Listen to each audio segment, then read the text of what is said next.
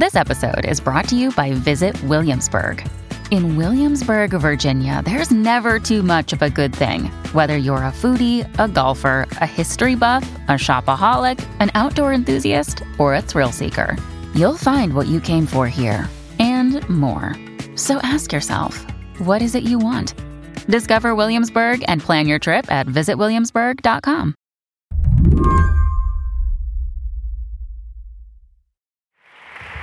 Thank you very much. Hello, everyone. What a pleasure to be back here. On a chilly day in October 2017, Canadian Prime Minister Justin Trudeau stood in front of a series of Canadian and provincial flags, greeting a crowd. He was there to promote a marquee project in Toronto's Quayside neighborhood. I'm pleased to announce that Waterfront Toronto has found an extremely promising partner in Sidewalk Labs. A world leader in urban innovation, Sidewalk Labs will create a testbed for new technologies in Quayside. Technologies that will help us build smarter, greener, more inclusive cities, which we hope to see scaled across Toronto's eastern waterfront and eventually in other parts of Canada and around the world. It was supposed to be a smart city. Sidewalk Labs is a subsidiary of Alphabet, aka Google, and it had big ambitions for Toronto. It would come in and transform the neighborhood with everything built on top of the tech. There would be robo-taxis, autonomous trash pickup, and an extensive system of data monitoring. For Jennifer Keesmaat, who had just stepped down as Toronto's chief city planner, it sounded like a nightmare, one that people in Toronto didn't want.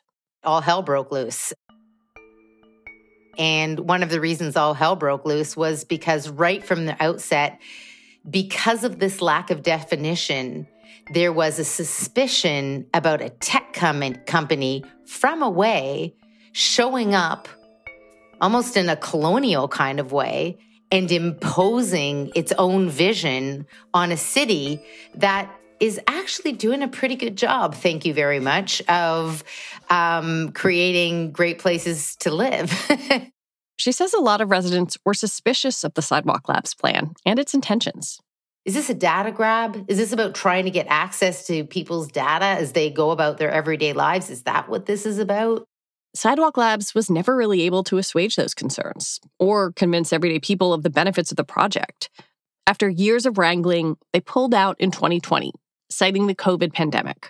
CEO Dan Doctoroff writing in a blog post, "It has become too difficult to make the 12-acre project financially viable without sacrificing core parts of the plan we had developed."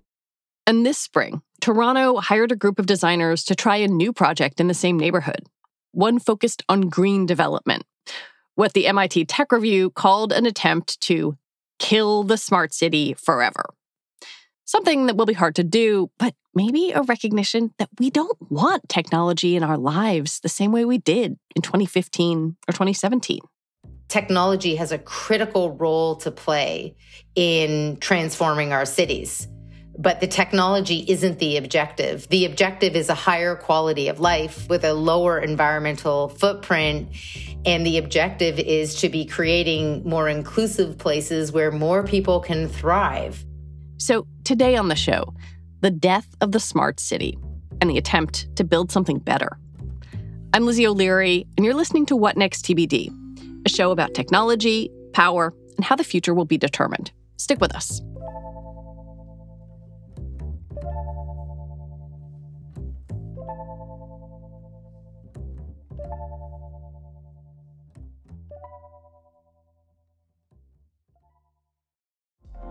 Apple Card is the perfect cashback rewards credit card.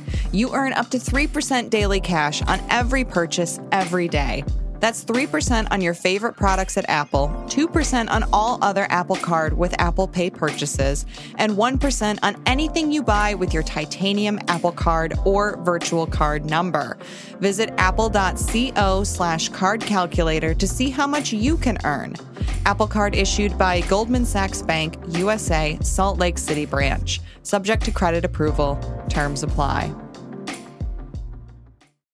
Before we talk about getting rid of smart cities, it's probably worth defining them. So we reached out to Ben Green. He's a postdoctoral scholar in the Michigan Society of Fellows and an assistant professor in the Gerald Ford School of Public Policy at the University of Michigan. He also wrote the book, The Smart Enough City. I asked him, what makes a smart city anyway? I really think of it as embedding technology into urban life and urban governance in particular.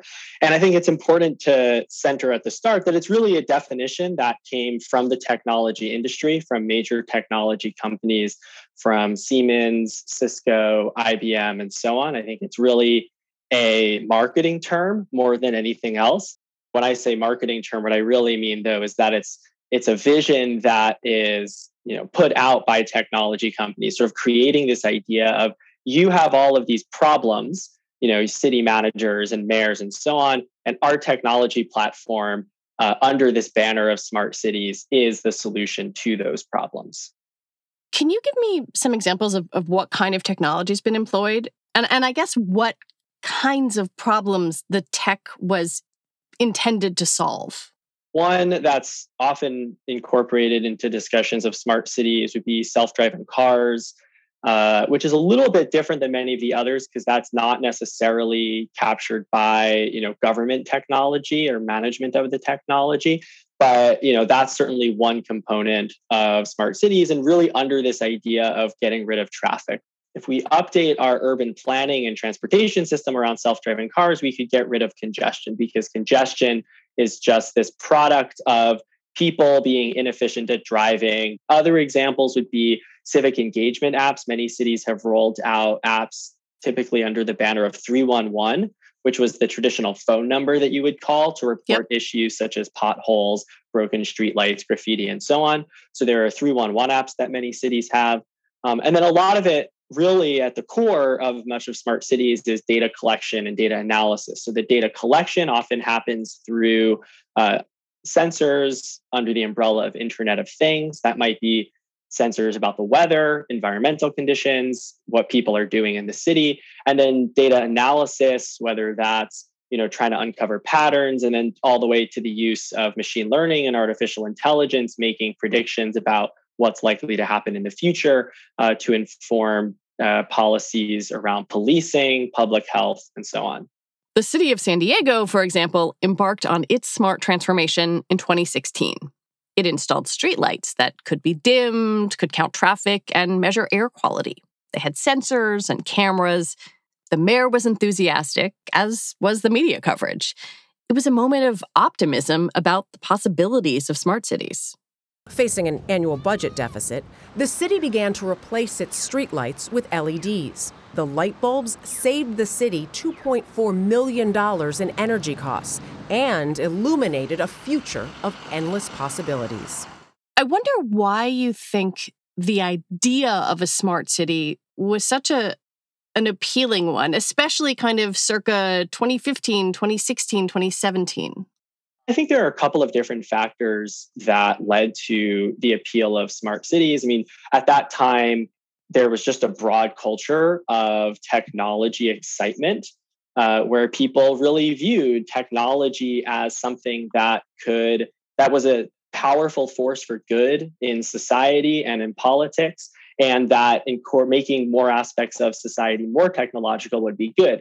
And so that cultural positive orientation towards technology, I think, then shaped the sort of political incentives that mayors and city managers were feeling, where they viewed being connected to smart city projects as something that would be good politics, good for PR, good for economic development, where you have some of the other sidewalk labs efforts from Link NYC. De Blasio was really excited about that. Okay, good afternoon, everyone. Well, you just witnessed some live history in the making. It's an exciting moment for New Yorkers because it means a lot more access to things they care about deeply and a lot more ability to access information and to make life easier and more convenient in this city. That program replaced public payphones with structures called links. They're combination Wi-Fi stations, device chargers, and tablets with information on them, like maps. They register a device when someone uses them, and they're paid for not with city funds, but advertising. So you have major political figures who really wanted to associate themselves with these smart city endeavors. And then one other piece that's important to talk about, which then connects to this idea of smart cities as a marketing term, is that cities were dealing, particularly in the 2010s, with issues of austerity and limited resources and budget. So a lot of what the smart city companies were trying to sell cities on was this idea of, you have limited resources, you have all of these jobs that you need to complete. The only way to do that is to be more efficient and stretch your personnel resources further with better data and management. And we have the tools to help you do that. I mean, it makes sense, right? If you hear someone say, your streetlights are inefficient, and if we put sensors on them, we can save you money and your kind of citywide electricity bills, and also provide some environmental benefit. That sounds great. Yeah, it's a great pitch. It sounds almost too good to be true, right? Like, we'll give you this technology. We may or may not even make you pay for it. And it will save you money. It'll be energy efficient. You'll maybe get some better information to help manage traffic. So, the sales pitch, I think, was quite appealing. And, without negative examples to point to, if people are positively inclined towards technology, then that sounds like a no-brainer decision, I think, for many city managers to sign on to. Who or what was the driving force behind making this happen? Like, on a really granular level? Probably primarily from the large technology companies. I mean, that was really where I think sort of the most, especially in the early days, you had really the most pushing of this.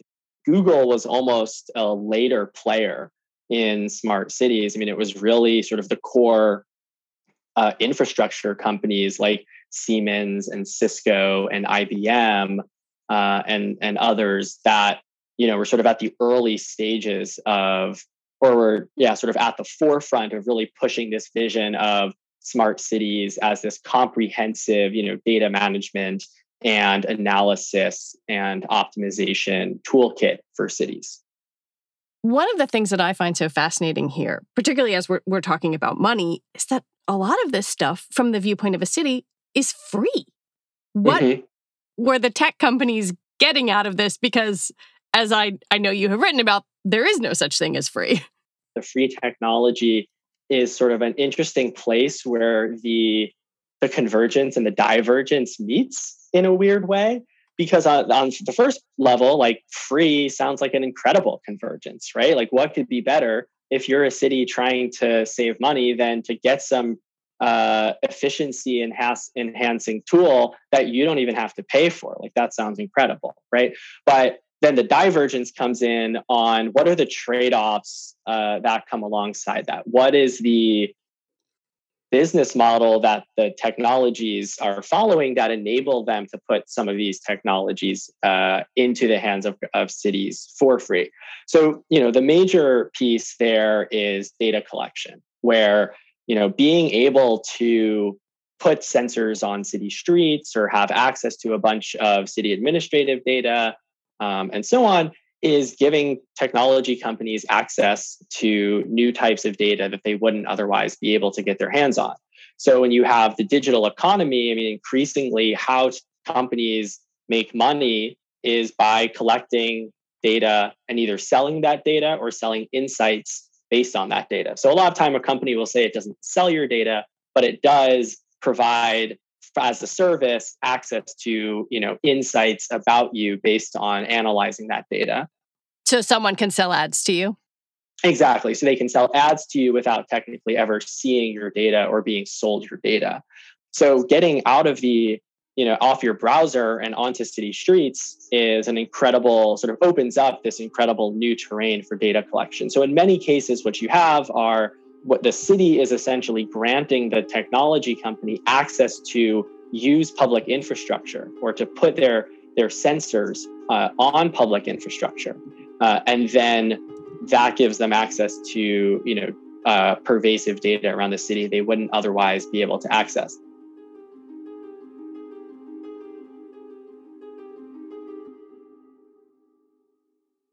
Another day is here, and you're ready for it. What to wear? Check. Breakfast, lunch, and dinner? Check.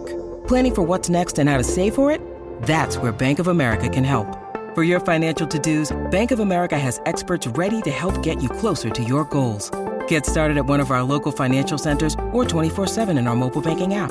Find a location near you at bankofamerica.com/talktous. What would you like the power to do? Mobile banking requires downloading the app and is only available for select devices. Message and data rates may apply. Bank of America NA, member FDIC. This episode is brought to you by Progressive Insurance. Hey, listeners, whether you love true crime or comedies, celebrity interviews, news, or even motivational speakers, you call the shots on what's in your podcast queue, right?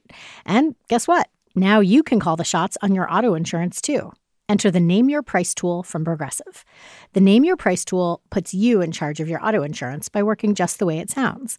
You tell Progressive how much you want to pay for car insurance. Then they'll show you a variety of coverages that fit within your budget, giving you options. Now, that's something you'll want to press play on. It's easy to start a quote, and you'll be able to choose the best option for you fast. It's just one of the many ways you can save with Progressive Insurance. Quote today at Progressive.com to try the Name Your Price tool for yourself and join over 28 million drivers who trust Progressive. Progressive Casualty Insurance Company and Affiliates. Price and coverage match limited by state law. I wonder when you feel like you started to see public opinion on smart cities and this kind of infrastructure shift. I think around 2018 and 2019, you had just that broader cultural turn and skepticism towards technology, sometimes labeled under the term the techlash. And you had, issues around Cambridge Analytica and I think Trump coming into office. And there were the, partnerships with Google, with the DoD and ICE. And then I think the Sidewalk Toronto story was really the crux of sort of this turn of broad public opinion towards greater skepticism around smart cities. And I think a lot of it in Toronto and other places comes back as well to, organizing in particular cities to really point out why some of these technologies were harmful, why some of these partnerships were harmful, and so on. In San Diego, the smart streetlight sensors were turned off in 2020 when it became clear that footage from the device's cameras was used for police surveillance and investigations. Neither local government nor the public had previously known that San Diego's police department accessed streetlight footage more than 400 times. That included footage surrounding Black Lives Matter protests. Certainly one piece of that is back to this question of budgets, because the promise of cost savings often doesn't actually get realized in practice. And what we saw in San Diego is this great example of how it actually was costing the city a bunch of money. It was going over budget. There were more maintenance costs than they expected. And the actual benefits that were supposed to come from this platform and from the data analysis were never realized. So even, there's lots of overhyping of the technology with smart city pitches, but a closely connected element of that is overhyping the cost benefits and the low costs that will be associated with these projects. And so then what you see is, this sort of creep towards other uses, right? Because once the technology has been installed, and particularly, I think when the technology sort of doesn't have a clear benefit for its particular use case, there's sort of this interest in trying to almost like retcon justify it by saying, what else can we do with this thing? Exactly. We have it here, so let's start doing some other stuff with it. And I think actually, if you look at the San Diego case, like the company that they worked with, it was not in the initial plans, but they sort of know and had some interest in working with law enforcement, because law enforcement has long been, I think, a side of city government that's been the most eager and quick to adopt new technology, because it has sort of an institutional interest in having more information, trying to know as much as possible, and so on. And so that, working with the police has long been a pretty successful business model for smart city companies and other sort of adjacent technology and data management companies. And so I think with the turn against smart cities, a lot of it was due to the convergence of smart cities and policing, because the issues of surveillance were not just broad issues of, the government knows a lot about me, or these technology companies know a lot about me, but particularly that this information was being used and wielded by police forces and even, groups like ICE, really try in ways that were particularly harming low income and minority populations. The pushback is obviously happening now, on a broader frame, the techlash, as you mentioned, but also people are skeptical of tech creeping into their daily lives. Does that mean that the smart city tech goes away, or that it emerges in a subtler or different form? Much of the movements have been really about having the technology go away. But then the question is, what happens next? I think there is this turn towards smaller scale, more subtler implementations. Like Sidewalk Labs in some ways has pivoted towards just finding ways to embed their technology into cities in ways that, aren't so flashy and PR heavy, that are more just finding ways to be embedded in financial investment, in real estate and data collection, that they realize, maybe we can do all of this stuff and we don't need to do all the big PR hype, and we can find smaller ways of getting invested. And even companies like Palantir, which often are in the news. Palantir, the data analytics company founded by Peter Thiel, has worked with the Los Angeles Police Department, Immigrations and Customs Enforcement, and the U.S. military. They work with the police department here, or ICE Fusion Center there. And it's not this massive smart city program, but in some ways is actually more pernicious in terms of its ability to, fly under the radar and create many of the same harms. And then I think sort of the alternative positive vision of what would be an alternative approach to incorporating technology into urban governance doesn't really have a clear, not just vision, but also sort of institutional capacity and sort of set of actors to really push that forward in a way that counteracts all of the pull towards data collection and maximizing efficiency and conducting surveillance and so on, because those imperatives are still very much there, even despite the pushback against smart cities. Well, I'm wondering if there's a way that this transforms into something else, or can capture some of the beneficial stuff. I'm thinking about Toronto. They are trying to develop this neighborhood that was part of the Quayside project, just differently. Can the energy efficiencies be harnessed without the surveillance component? Or can the cost savings be realized without mining people's data without their consent?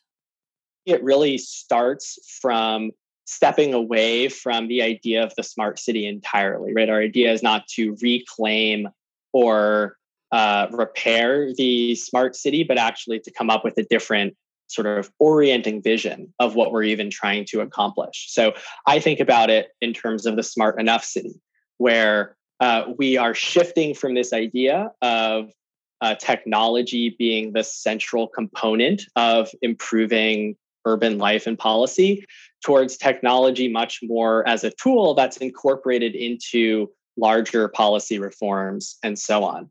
And so I think that involves both this sort of mindset shift in terms of putting technology into much more of a secondary position and not viewing it as the primary agent of reform.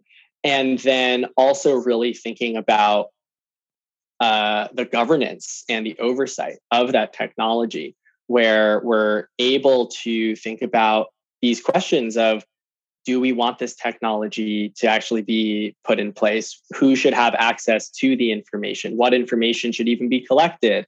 How should we decide how that information is stored, how long it's stored for, and so on? One imperfect example of attempting a smart enough city might be Columbus, Ohio. The city won a $40 million grant from the Department of Transportation in a national Smart Cities Challenge to use technology to solve municipal problems. They beat out, many different cities from San Francisco, Austin, Boston, many that we would typically think of as more tech-centric and smart city forward. But what was really cool about what they were doing in Columbus was that it wasn't the typical smart city plan that said we're going to have a bunch of self-driving cars and that will get rid of traffic and we're going to have sensors everywhere. What they were really thinking about was how can we incorporate digital technology and algorithms into the broader vision for our transportation system that we're already trying to put forward. Columbus had some modest successes, creating an autonomous food bank delivery shuttle, testing a transit app for citizens with disabilities, and a ride service for maternity patients. But it was not a civic transformation, in part because outside investors didn't want the modest stuff. There was a ton of private sector money and interest that flooded into the city and really tried to push other types of proposals forward that were more about the typical things you would see for how self-driving cars and other smart city tech can improve the transportation system. So I think that, and many of the other policies, the plans that I was more excited about, you're also engaging not just with developing a tech platform, but really thinking about how technology interfaces with the existing policies that you have and getting multiple institutions or departments or actors to work together and to really push this forward. So they're still making progress in those directions, but it's slower. And there's always going to be, at least for now, that much stronger sort of tailwind on the tech forward stuff because technology companies want to have a piece of that. Ben Green, thank you so much for talking with me. Yeah, thank you. Really enjoyed it. Ben Green is a postdoc at the University of Michigan in the Ford School of Public Policy and the Society of Fellows. He's the author of The Smart Enough City. All right, that is it for our show today. What Next TBD is produced by Evan Campbell. Our show is edited by Tori Bosch. Joanne Levine is the executive producer for What Next. Alicia Montgomery is vice president of audio for Slate. TBD is part of the larger What Next family, and we're also part of Future Tense, a partnership of Slate, Arizona State University, and New America. We'll be back next week with more episodes. I'm Lizzie O'Leary. Thanks for listening.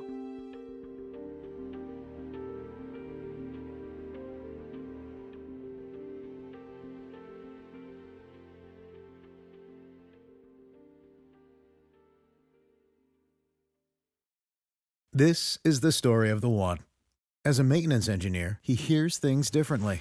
To the untrained ear, everything on his shop floor might sound fine, but he can hear gears grinding or a belt slipping. So he steps in to fix the problem at hand before it gets out of hand. And he knows Grainger's got the right product he needs to get the job done, which is music to his ears. Call, click Grainger.com, or just stop by. Grainger, for the ones who get it done.